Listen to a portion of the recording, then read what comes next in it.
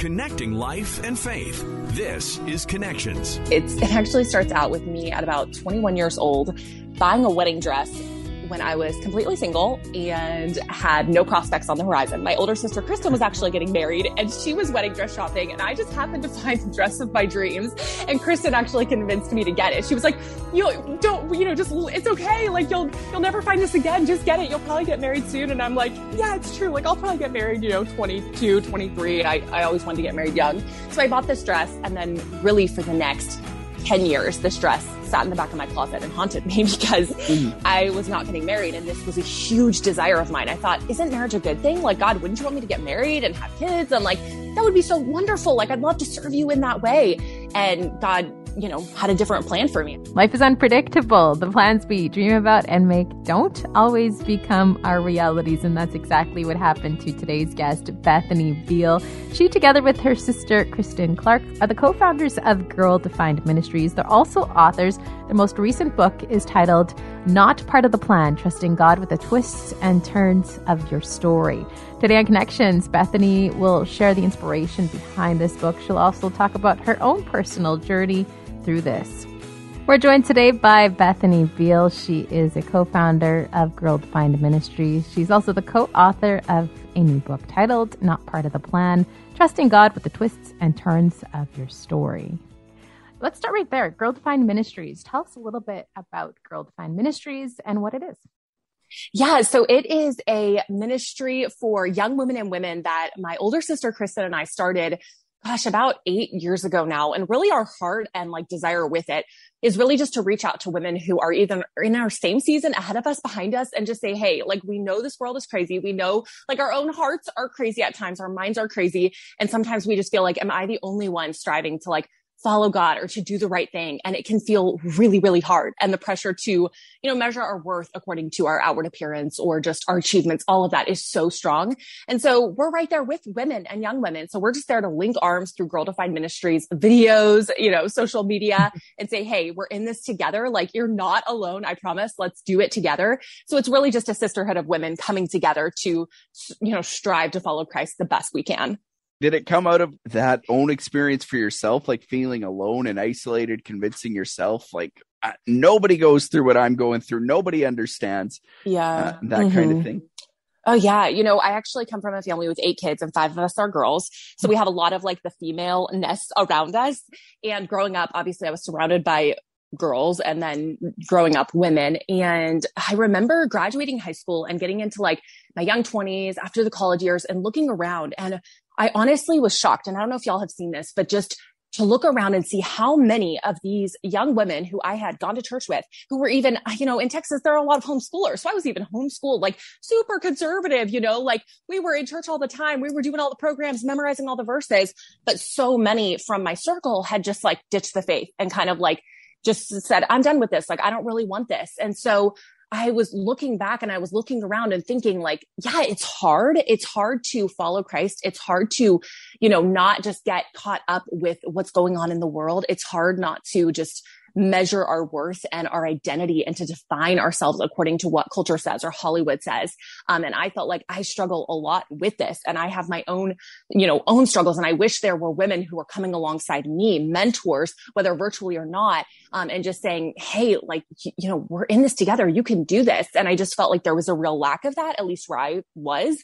And so that's one of the reasons, my sister Kristen and I started Girl Defined is because we love the idea of Titus 2. We love the idea of people reaching into the next generation. And we knew how much of an impact that would have made on our lives, on my life. And so it's, a small effort, but it's just our way of saying hey, whoever is around us, whoever's online now, who can listen to this, right now, hey, we're reaching out. We want to be that hand to pull you with us so that that you're not alone, because I know that would have been seriously life-changing for me.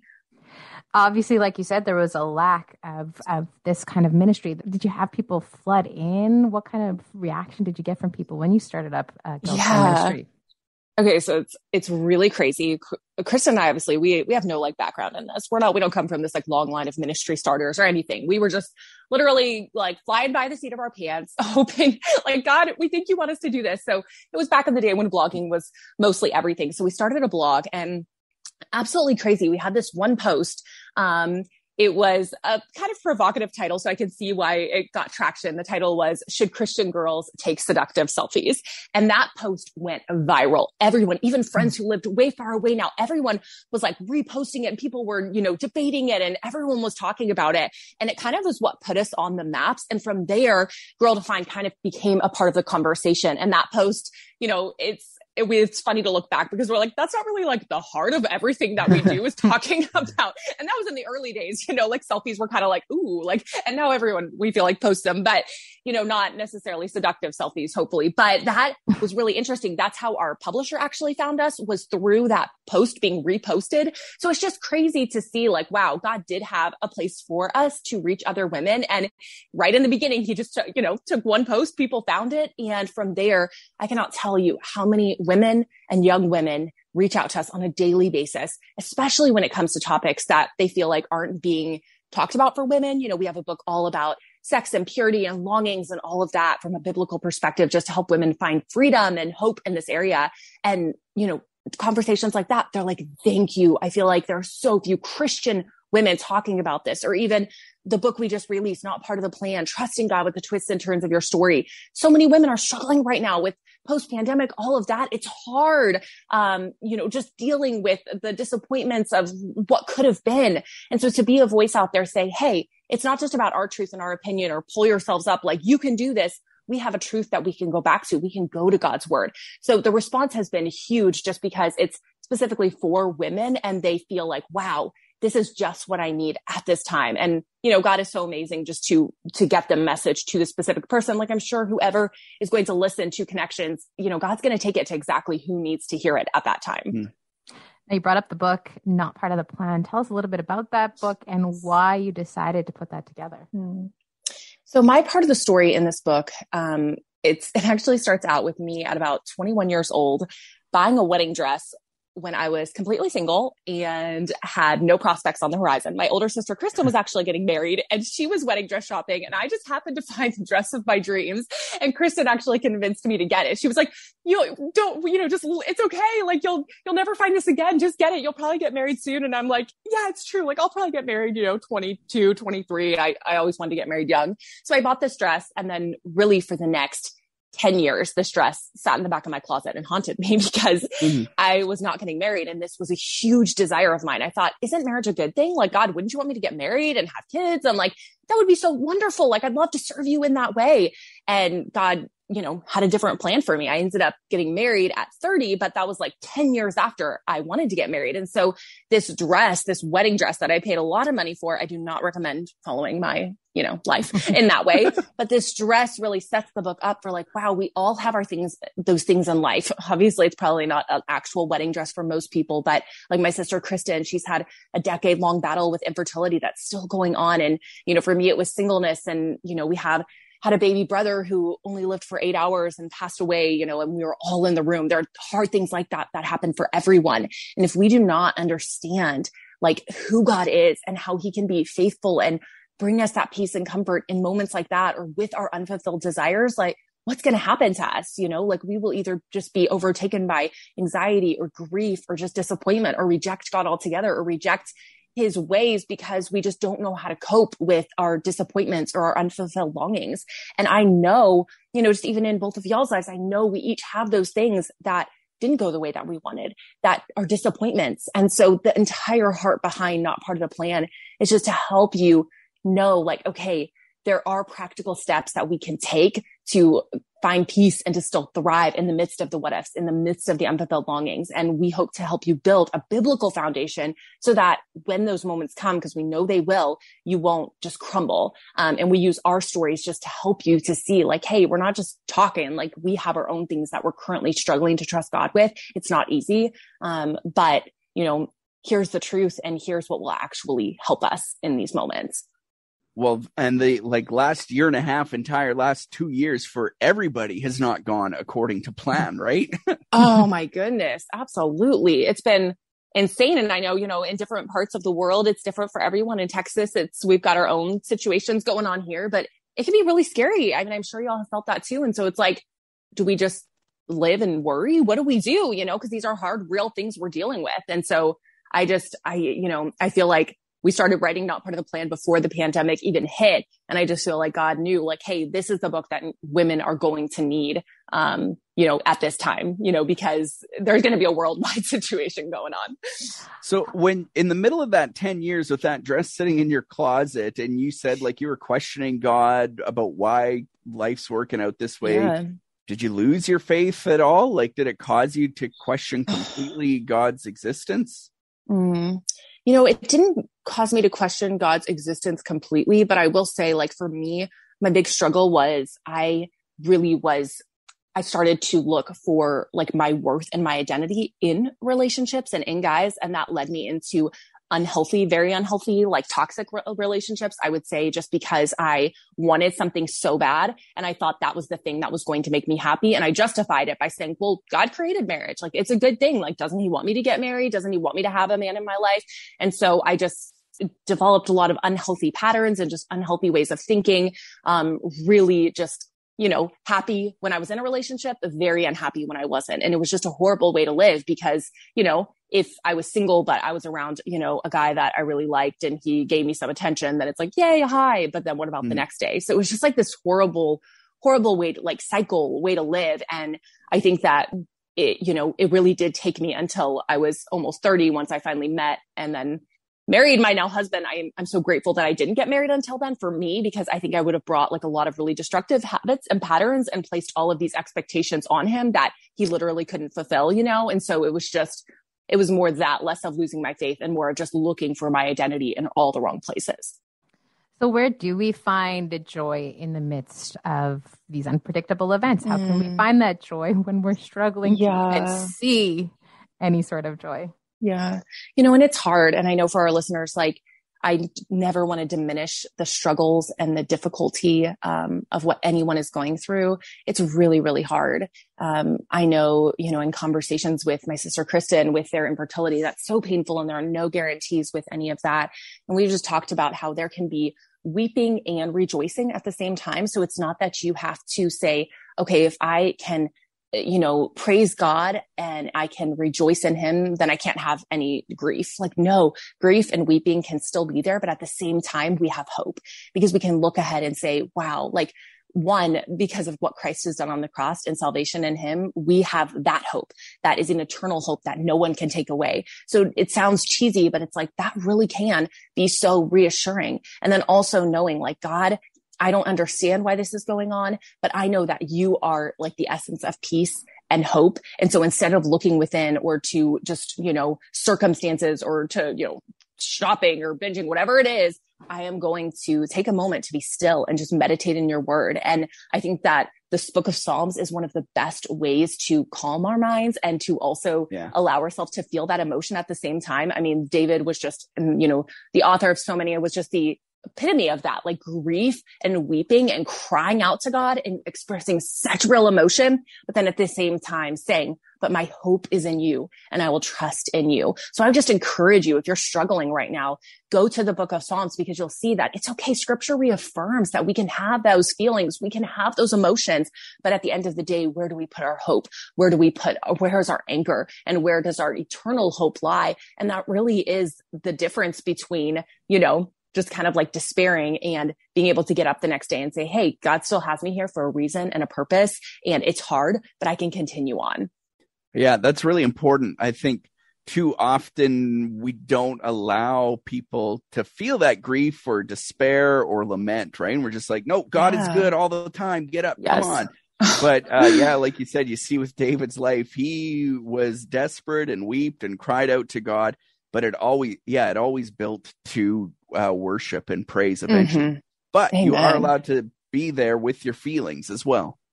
Exactly. Yeah, I 100% agree. And I think that's something that, we need to hear more of. I have a friend recently and she was telling me she's gone through, everything you can imagine. And so she has a real heart for people who are grieving. And she was saying, like, oftentimes people, Christians and non-Christians, they don't know how to deal with like those hard feelings. We know how to celebrate and rejoice with people. But when it comes to like grief or weeping, we just kind of, we feel awkward and we don't even want to sit there with someone. But man or woman, it's like, we need to learn that it's okay to grieve. I mean, we see it in scripture. Jesus wept, he felt deeply, and we need to be there with people to just say, hey, like, it's okay. Grief is okay. Weeping is okay. Ultimately we turn our eyes to Jesus. We don't just stay there forever, but we need to, I think, get better at sitting with people in those moments. One of the things that you write in the book is that true joy and real suffering can coexist. Mm-hmm. Yeah, that I think came into play for my sister Kristen and I the most when she just went through her third miscarriage. And within 2 weeks, I found out that I was pregnant for the first time.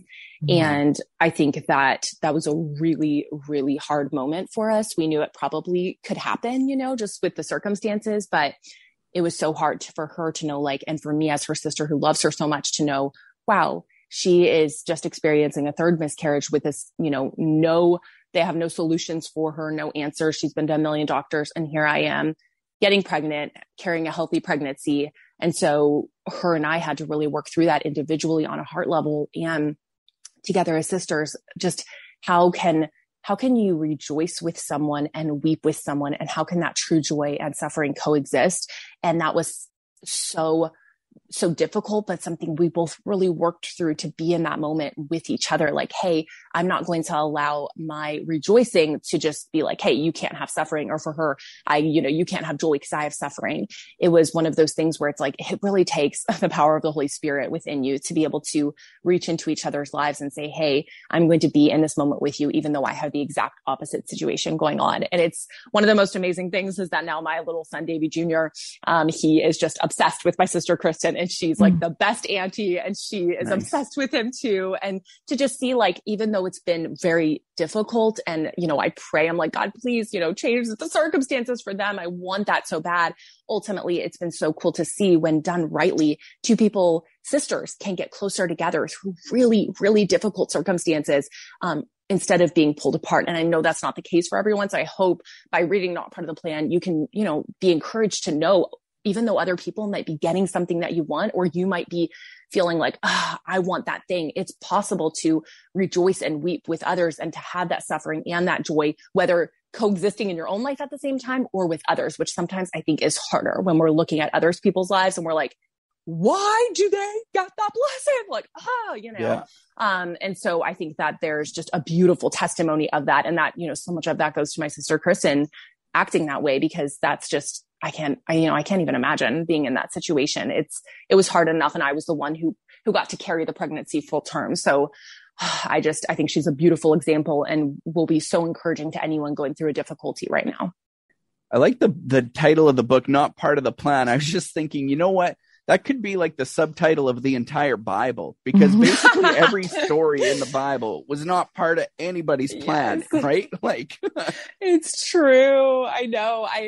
I think though, it's for us, we look back and we're like, but we see the end of the story, like not part of the plan, but we see what God did, or it's easy for us to like brush them off. Like, well, they knew what was coming, but they're just like us. Like they didn't know, like the end, like I think of Esther, it's like, she's such an amazing example that she didn't know what was coming, or, like David or Daniel or, Joseph or whoever, Abigail, these amazing people in the Bible. It's like, they didn't have the end of the story. They had to trust God just like we do. So, I totally agree though, like not part of the plan, going back and reading those stories, I think actually strengthens our faith, because we see like, wow, God did have a plan. Maybe it wasn't what we wanted, but he always has a plan, right? So when it comes to those unexpected twists or turns in our lives, how can we start looking at them as God's plan or as God's path instead of automatically feeling like, no, this is not okay? My favorite verse in the Bible is Proverbs 3:5-6, which says, trust in the Lord with all your heart and do not lean on your own understanding. In all your ways, acknowledge him and he will make your path straight. And I think so much of the answer lies in that verse. I think that and I know for me, I for sure had a very specific plan for my life, like that's why I bought that wedding dress. I was like, this is what's happening in my life. And God was like, actually, I have a different plan. And so I think for so many of us, we need to maybe even physically, just as an example, like open up our hands and say, God, there are twists and turns in my life because I have a very specific plan for what I want and what I'm hoping for. Obviously we have to make plans, but just overall we've got, okay, here's 5 years, 10 years, 20 years, 30 years. Here's what my life is going to look like. And even unknowingly we do that. So we have a huge expectation of what we hope out of life. And then when those twists and turns come, we feel like, God, what's up? Like, you're awesome. As long as you're directing my path where I want to go. But God's saying, no, you have to trust me to direct the path where I want you to go. And you're not going to have the answer for tomorrow and the next day and the next day and the next day. I'm going to light your path one step at a time. And that's really hard. I mean, I wish I had like the next 20 years, like that'd be great. Life would be really easy. Trusting God would be easy. But I think that's why trusting God is so hard, because there are twists and turns according to our perspective, but obviously not according to God's. So it's just that one step at a time. You don't have to have all the answers for tomorrow. You can just say, okay, today, even if I have to remind myself 50 times to trust God just for today, to let him direct my steps just for today, that's okay. You don't have to have the rest of it figured out. Just focus on trusting him with the twists and turns that you're experiencing right now. At the end of the day, if there was just one thing that you want people to take away from your book, what do you hope that would be? I think the one thing would be just, and this is what we fully unpack in the book, but God really is good, and he really does love you, and he cares for you. And my prayer is that through reading this book, that anyone who reads it will just come to know Jesus and God in a deeper way. And because of that they'll be strengthened, and that they will have joy right now, even in the difficulty. And so it's really like you said, this could be the subtitle for the whole Bible. It's like, I hope that it becomes a foundational mindset for them, and that they'll be able to thrive right now, even if there's something hard going on. Tell us, where can we find Not Part of the Plan, and how can we keep up with you and your sister online and everything that you're doing? Yeah, we would love to connect. You can just go to girldefined.com.